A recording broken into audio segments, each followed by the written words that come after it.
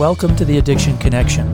We like to believe the opposite of addiction is actually connection, and we are going to attempt to educate you and possibly even entertain you while we navigate all topics addiction. Hi, I'm Dr. Kirk Devine. And I'm Dr. Heather Bell, and we both provide primary care and addiction services.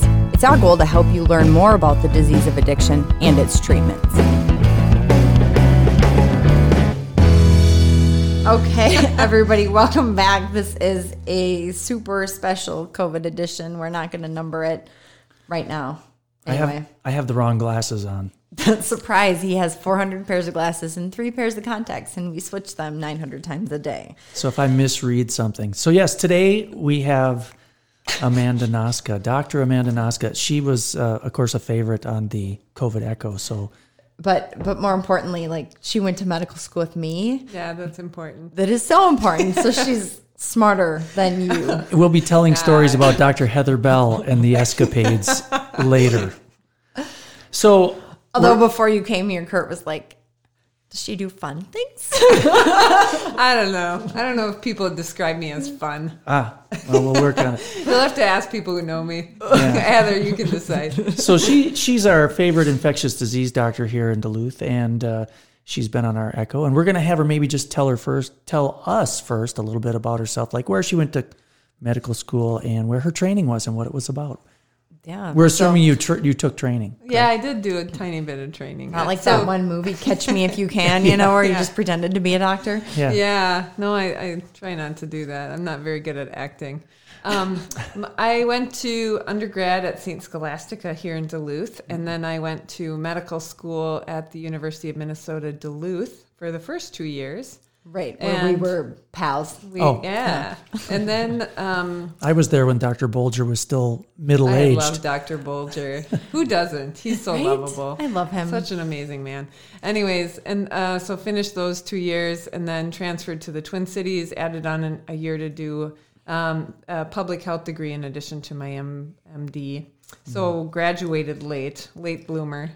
And then ended up moving to Providence, Rhode Island to do a fellowship training program through Lifespan Hospitals in Brown University, and then stayed there for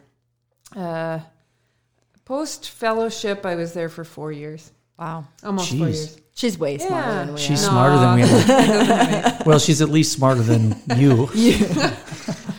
I mean, I've been around a while. Thing. Yeah. So we're going to have why did you move back to Duluth? Just to get closer to home? There you go. Oh, yeah, that's a good question. Yeah, it was to get closer to home. My dad got sick and died of pancreatic cancer. Ouch. So I don't mean to be a downer. You might want to push one of those buttons here. No. But no, it was to be closer to family. And I'm so glad I did, because then COVID happened. And plane flights were very difficult to find, So it's good to be home.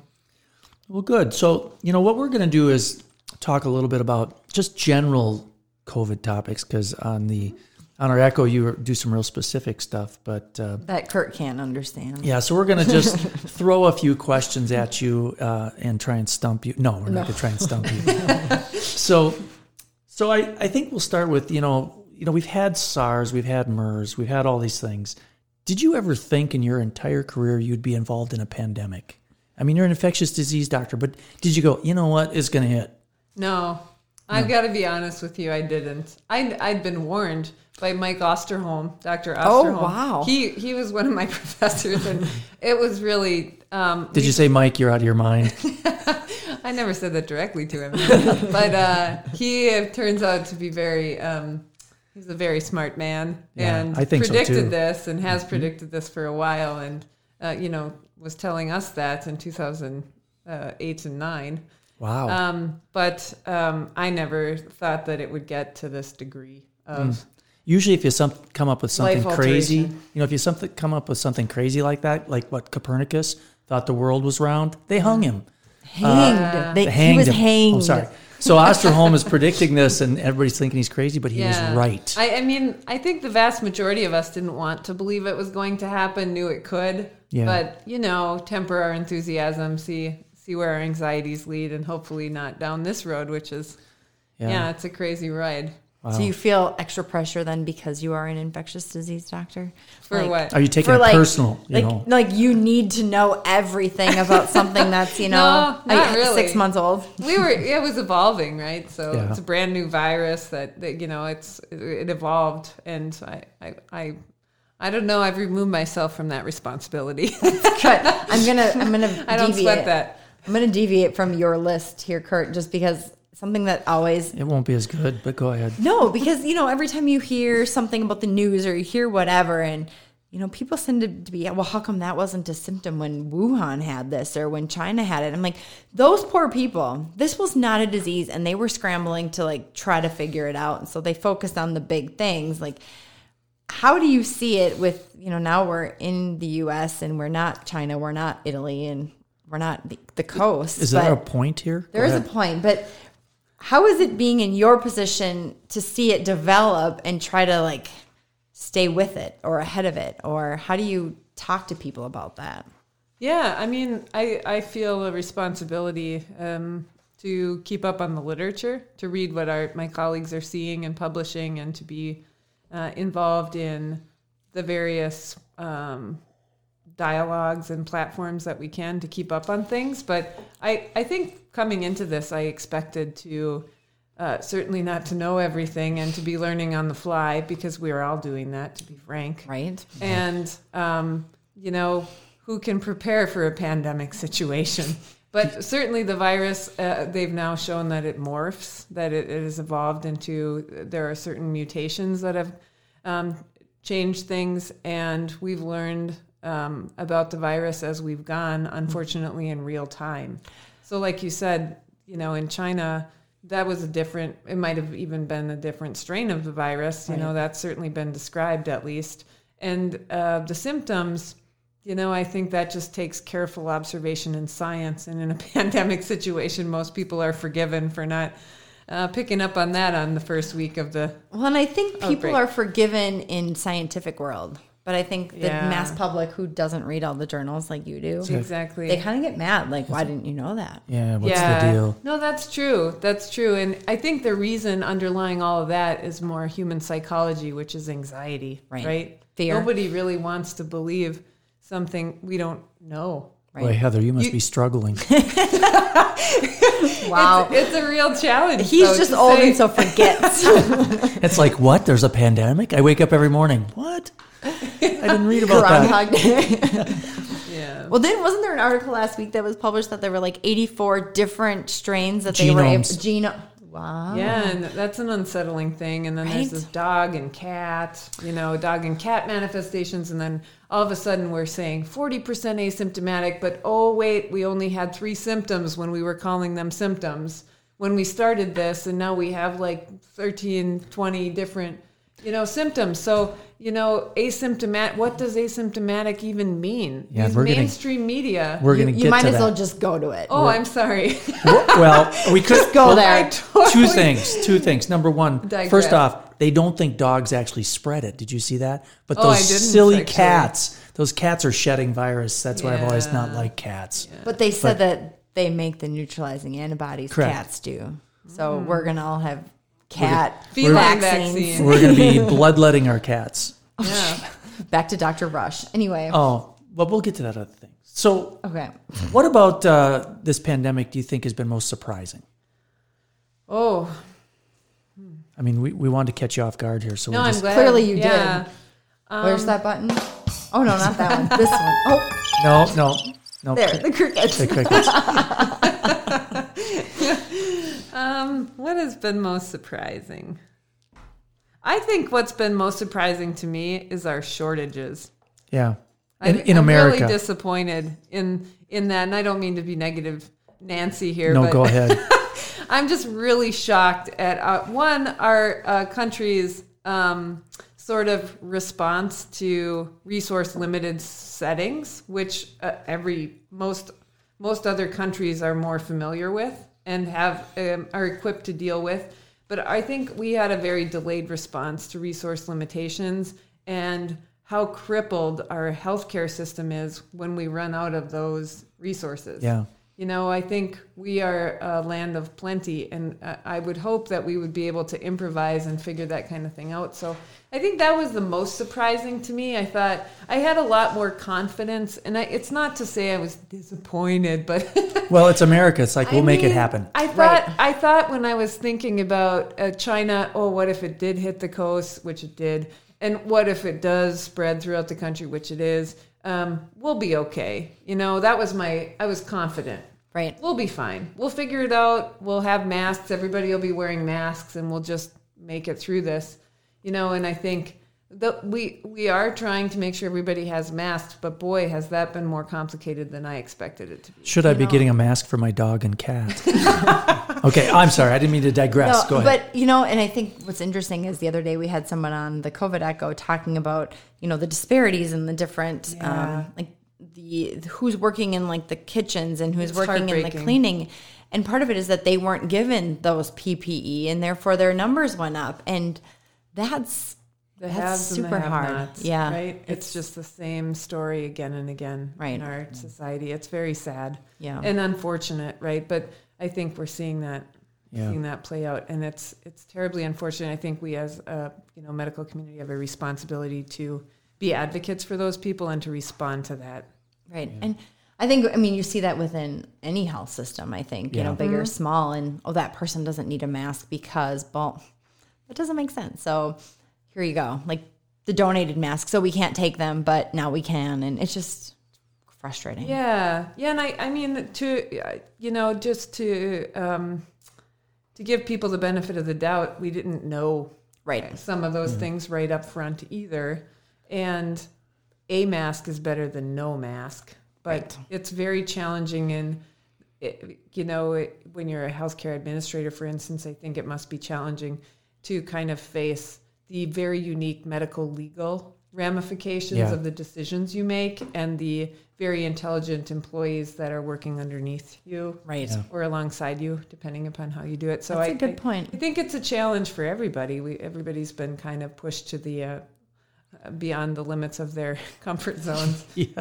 I think it might actually impact how health systems go forward. I hope so. Right. Oh my gosh, I hope so. Because you have administration, yet when a pandemic happens, you think the doctors would be like, we're in charge.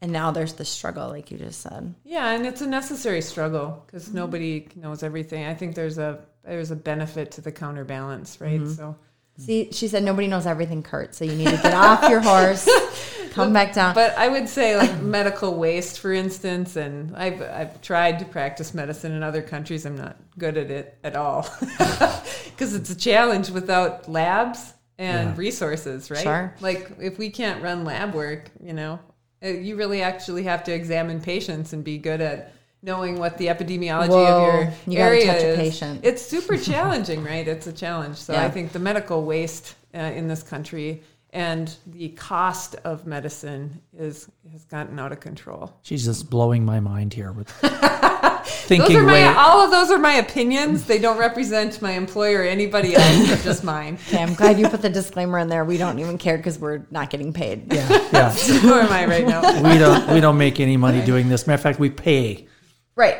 Yeah. Kurt actually has a box on a sheet of paper in his office with a dot saying, Kurt, stay in the box. Yeah. It's like, don't say anything to anybody. Just stay in the box. It's safe. But anyway, let's save you. From your first patient with COVID until now, how has your treatment regimen changed? Oh, wow. That's a great question. It's hard to write good questions. You guys are amazing. These were all me. So impressed. Not all of them. They were me. It's very hard to write good test questions and stuff. But anyway, they've changed dramatically, actually. I always had hope for remdesivir, and I know anybody could say that, but I'm an ID doctor and it's an antiviral. So of course I'm going to favor the antiviral. And I did have some hope for that.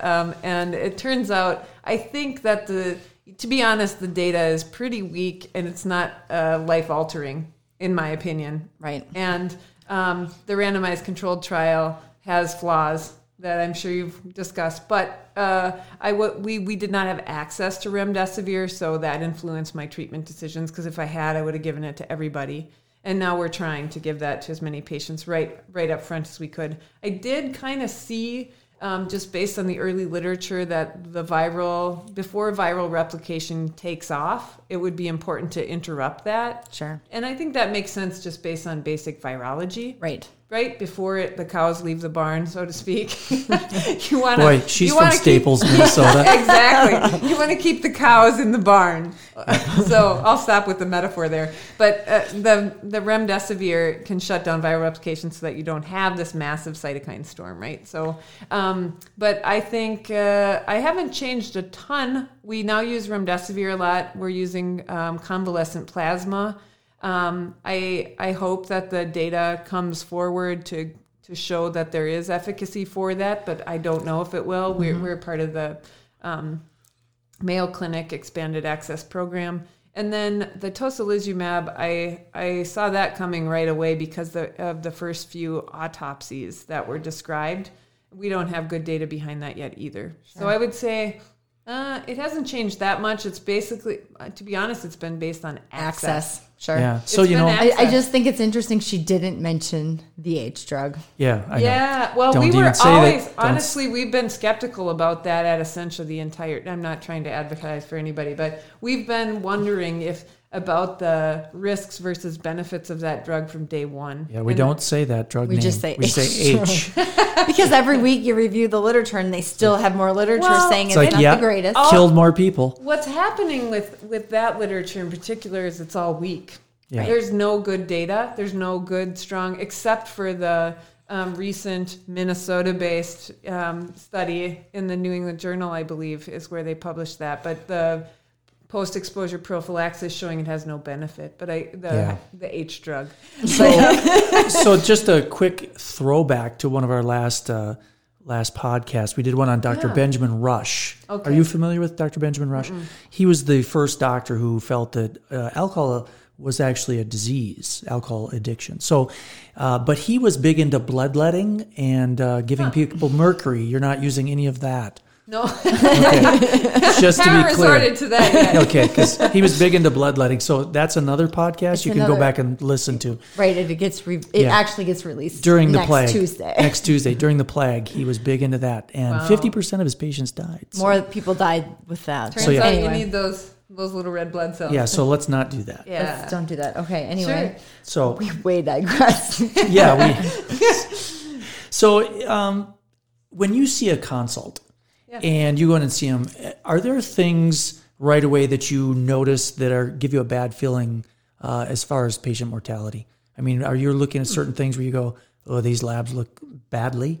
There's certain things that... No, the labs don't themselves look, so it's not an adverb. Okay, that's okay. So do you look at any particular things and say, this is obviously going to be a bad outcome? With COVID, you mean? Yes. Or, mm-hmm. To be honest, I rely on my hospitalist colleagues to kind of direct that a little bit more. We usually don't get involved in every COVID patient at the hospital because my very esteemed hospitalist colleagues and critical care colleagues manage those up front, and then we tend to get involved when they feel like they need our input or treatment guidance.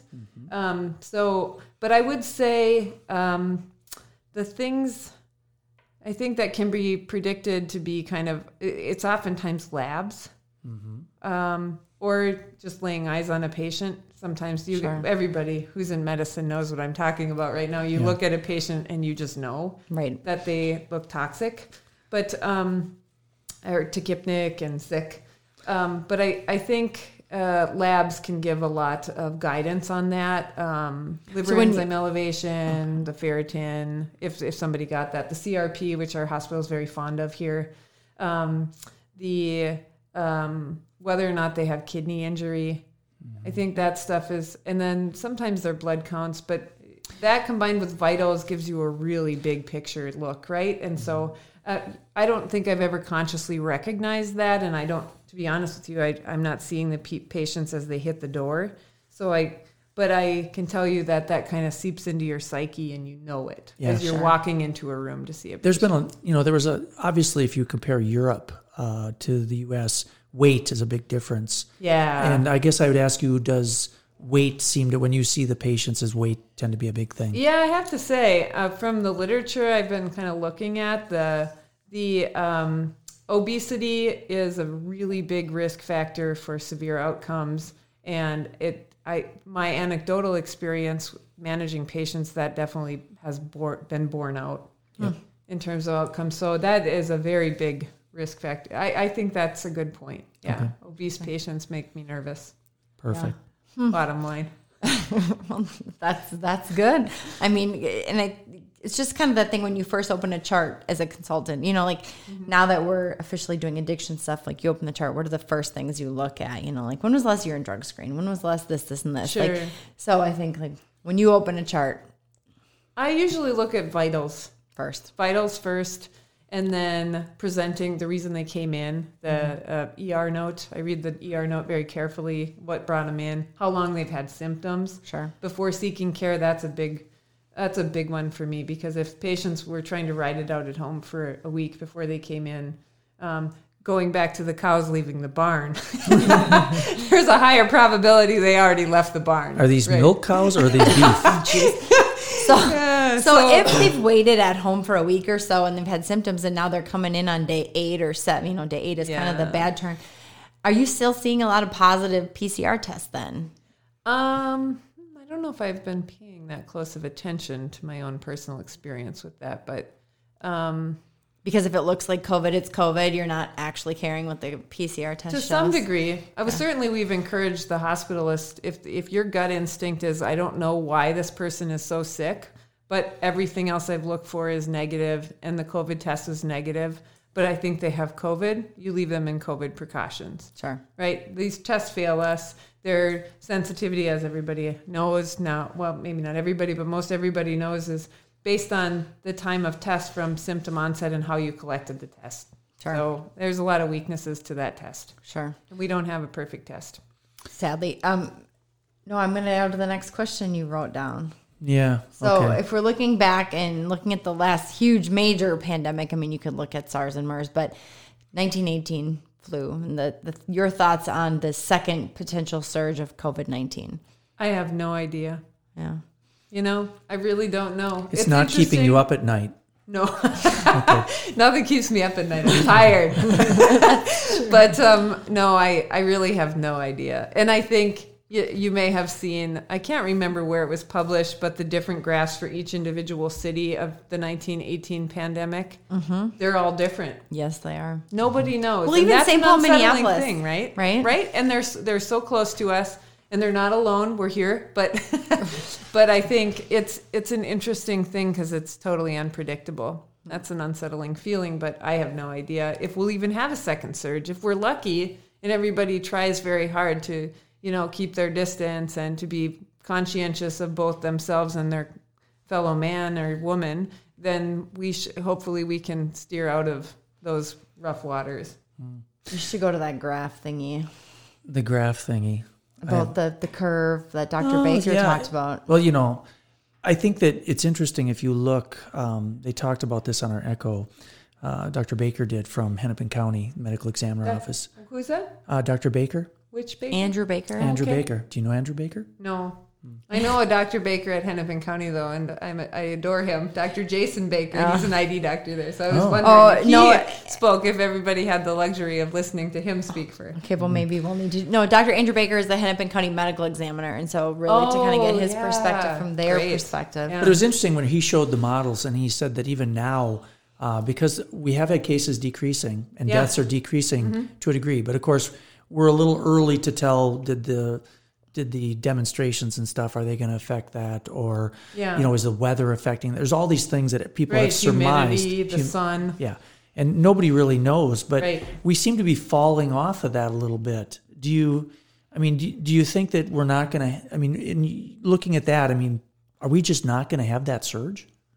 I hope.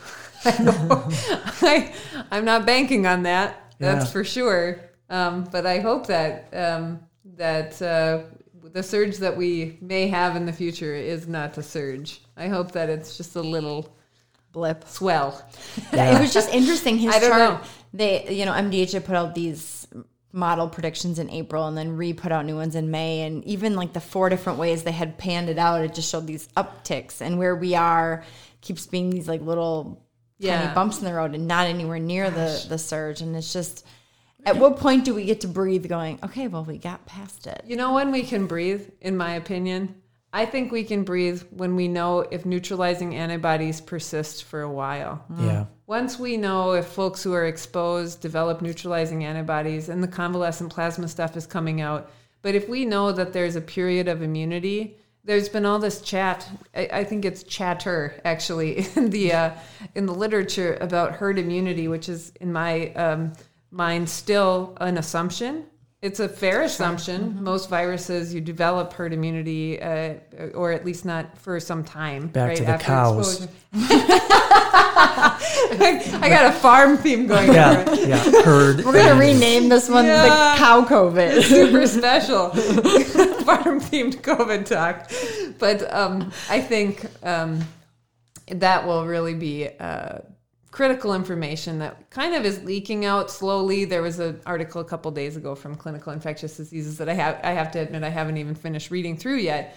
But I think we're getting there in terms of figuring out about neutralizing antibodies, or at least I did until you told me your story, Kurt, about a unique patient scenario we can't talk about right now, where, we can't assume everybody in that scenario had neutralizing antibodies. Yeah. So it's keeping us on our toes. Yeah, and we'll talk about that case someday. It's super double top secret.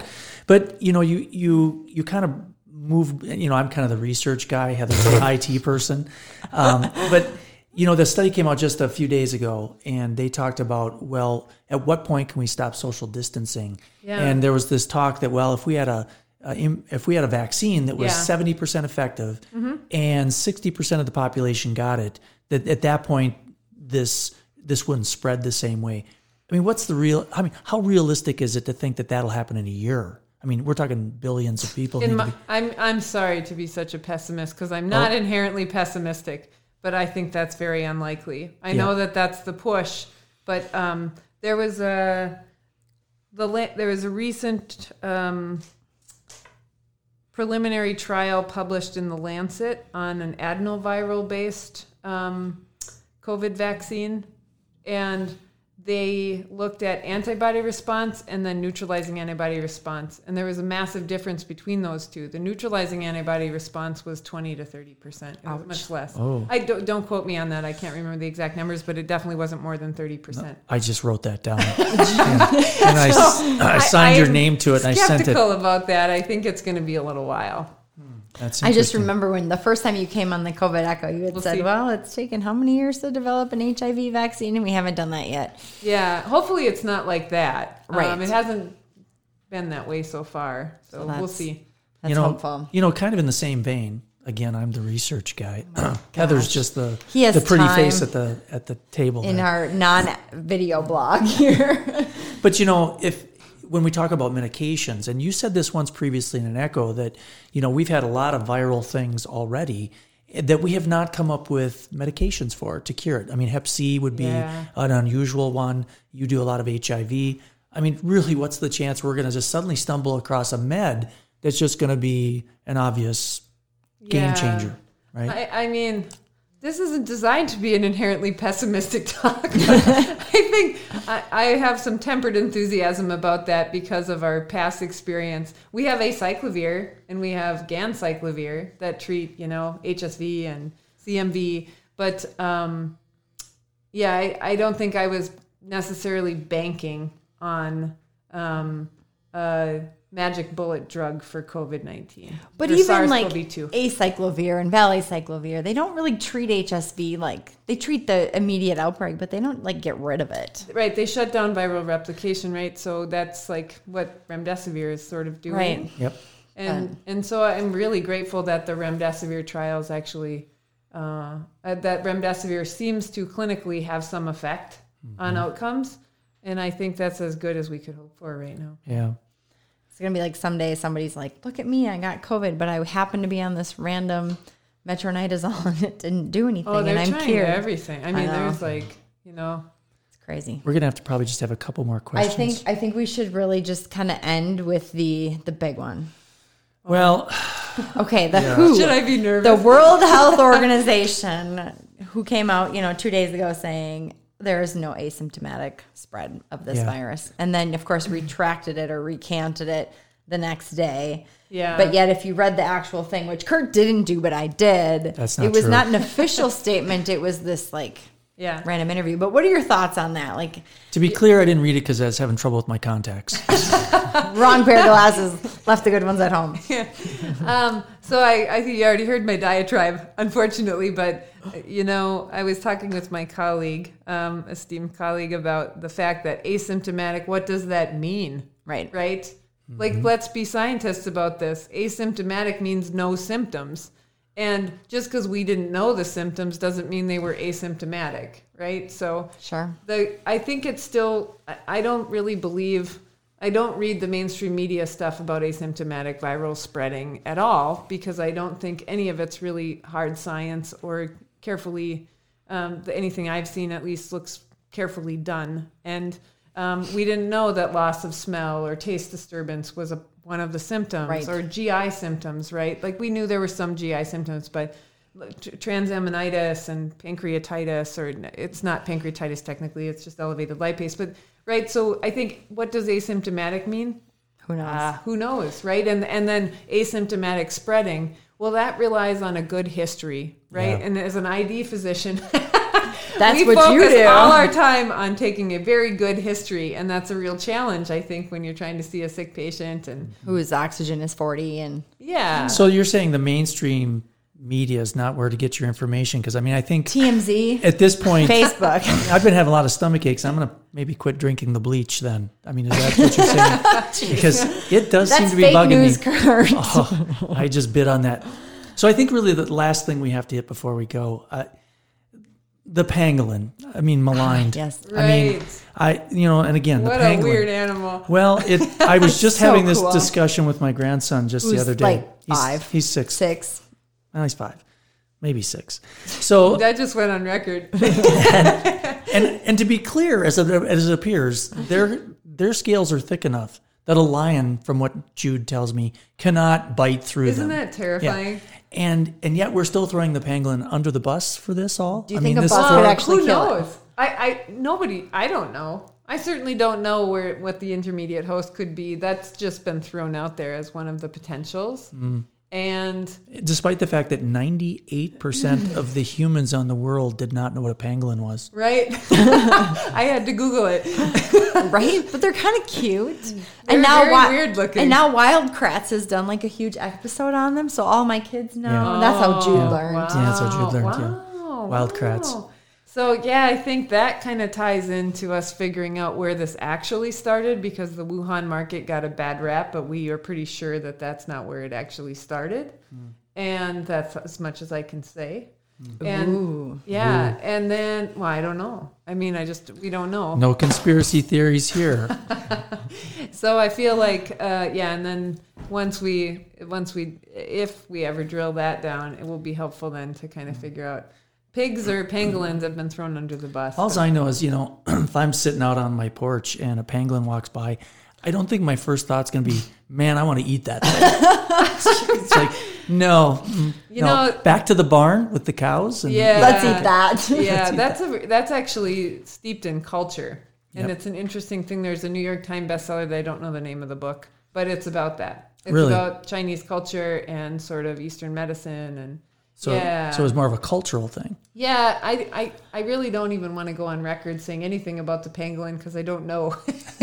But it has medicinal property. The meat or the actual eating a pangolin has medicinal Healing. It's felt to have medicinal benefit Interesting. Interesting. in that culture. And So you from can what I've replace your I've never bleach seen with one walk pangolin. by, but yeah. yeah, if I see one walk by, I might duck and cover because they're weird looking. Yeah. It's like, And in Duluth, that'd be really That weird. would be really weird. I'd rather see a bear. well, Anyway, we can't thank you enough for Oh yeah, popping in this for was this. super fun. Thanks for inviting me to do it. And I think people will see her again on the Echo, and we may be bringing her to the opioid/addiction Echo sometime too for the HIV Hep C stuff, because She obviously knows way more than Dr. Bell does. Well, even like Come on. infections like endocarditis. I mean, we could abuse Amanda for a long time. Yeah. I'd be thrilled to join you guys. Okay, It's well, it'll be really a fun. great group. All right. So well, thanks again, everybody, for listening. is Battle Legs in the house today? Yeah, we'll let them finish up and play something. All right. Thank you. Thanks, All Amanda. right. Thank you.